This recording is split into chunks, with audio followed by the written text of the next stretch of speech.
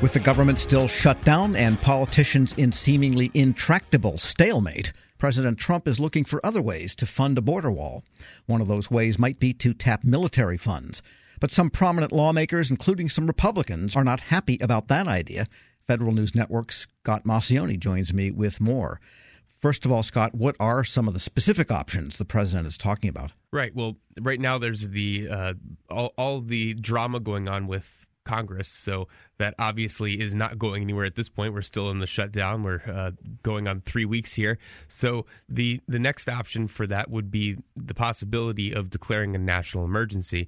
That national emergency would then kind of open up a spring of defense funds that the president might be able to use in order to build this border wall that he's been proposing, and use the $5.7 billion from defense funds for that wall. Now, would he use standard base budget funds, or would he use OCO, Overseas Contingency Operations funds? I guess if it's 1 inch into Mexico, then it's overseas or something. Right.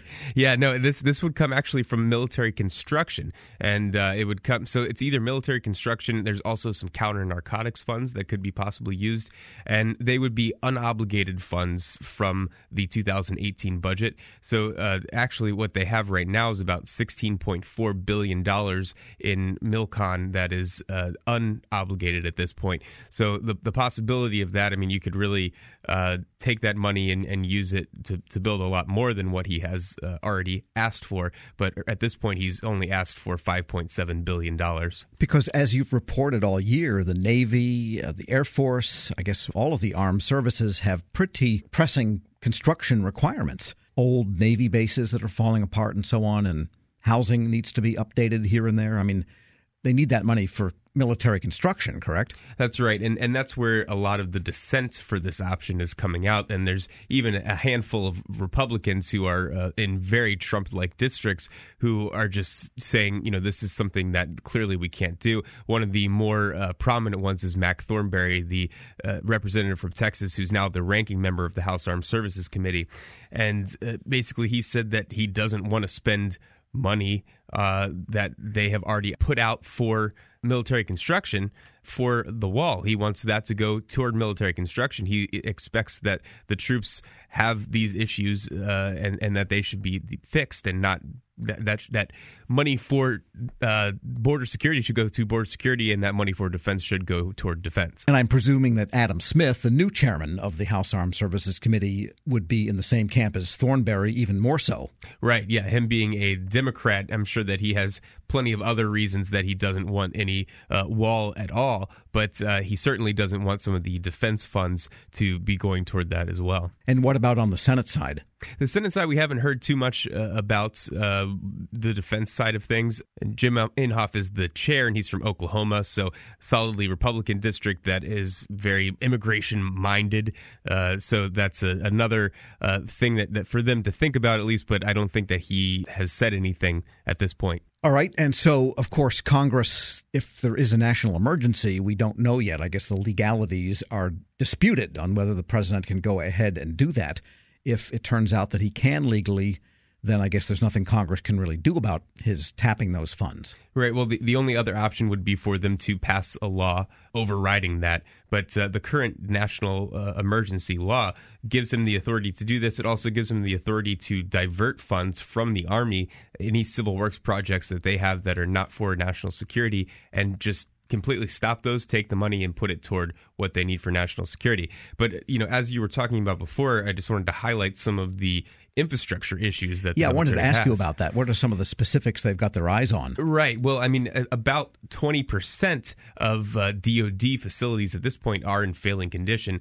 And it's not just Mac Thornberry, who one of the things he mentioned when he was talking was he said that he's gone to barracks that there's mold growing out of the ceiling, or they have to evacuate people. There's repair facilities from the 1950s. I mean, you know, they can't even get their trucks in to fit them in some of these buildings just because they're so old and they don't fit the parameters of recent weapon systems. So it's not just Mac Thornberry saying this. The Government Accountability Office regularly finds issues with military facilities. I mean, they have service members that describe poor conditions in facilities, heating and cooling system problems, all that kind of stuff. And then the Army alone needs $11 billion just to fill their backlog of facilities, maintenance issues, and things like that. So, and that's not to mention the cybersecurity issue that the Army and all the military services themselves have not addressed at all, which is, HVAC systems and things like that. There's no cybersecurity for those. They could easily be tapped into and hacked. So cyber issues, in some sense, budgeting for them comes under construction. Right. Yeah. I mean, it's very interwoven into a lot of things. And, military construction also has its own appropriations bill. It's a completely separate one from the defense appropriations bill. It goes in with Veterans Affairs. So, it's a whole different slew of people that are thinking about it as well. We're speaking with Federal News Network's Scott Maucione, and you said that the funds left available, $16 billion, are unobligated. That means they're from prior years. Tell us more about the priorities for the coming year. Well, they got a little bit more money than they expected. They were asking for more money just purely because there's issues. Some of the things that they're really focusing on, a lot of Navy yards, shipbuilding, ship maintenance, or some of that's a little outside of the facilities area, but where they build the ships is a big area. Barracks themselves. One thing that the Army is really working on because they got hit earlier in the 2018 because of this is lead paint. They had a ton of lead paint in their barracks in some of these bases, and kids were getting sick. So plenty of things for them to work on, not to mention just straight readiness things. So there's a lot that they have to address. Okay, and while we have you, Scott, I wanted to switch gears for a minute. You're reporting that there are some conflict of interest issues with the new acting defense secretary. We know he was a former Boeing executive. What's going on there? That's right. Well, Jim Mattis, as you know, stepped down. And at the beginning of the year, Patrick Shanahan became the acting Secretary of Defense.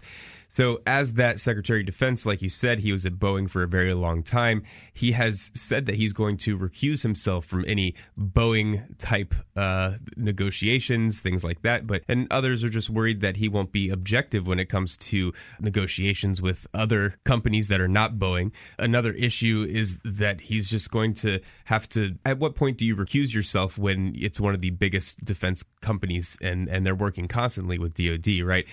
So he's going to have to be really conscious of everything that's going on. Mac Thornberry, he said that he wasn't too concerned about it, but there's also that issue of really Boeing seeps into everything in defense. So, in fact, just yesterday they accepted the first tanker. It's got a lot of problems. It's not really refuelable yet at this point, but it does fly and it does have a boom on it and it does hold kerosene.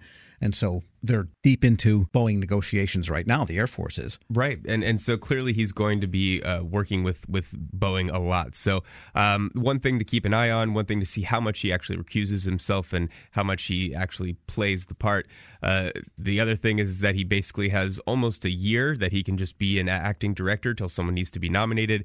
And after that, we'll have to see who is nominated. Well, the great Robert S. McNamara came from Ford Motor Company. He was president there about 3 months before he left and became the Secretary of Defense. And I guess maybe Ford didn't build tanks or anything in those days. True. Federal News Network, Scott Maucione, thanks so much. Thank you. Check out his story at federalnewsnetwork.com. Still ahead on Federal News Radio, it's 2019 and federal IT still isn't the change agent for better government its practitioners want it to be. But first, one federal contractor explains what it's like as the shutdown approaches historic length. It's the Federal Drive with Tom Temin. Federal News Radio, part of the Federal News Network. This episode is brought to you by Zelle. Whenever you're sending money through an app or online, it's important to do it safely. Here are a few helpful tips. First, always make sure you know and trust the person you are sending money to. Second, confirm you have entered their contact details correctly. And finally, if you don't trust the person or your recipient is rushing you to send money right away, think twice before sending money through an app or online.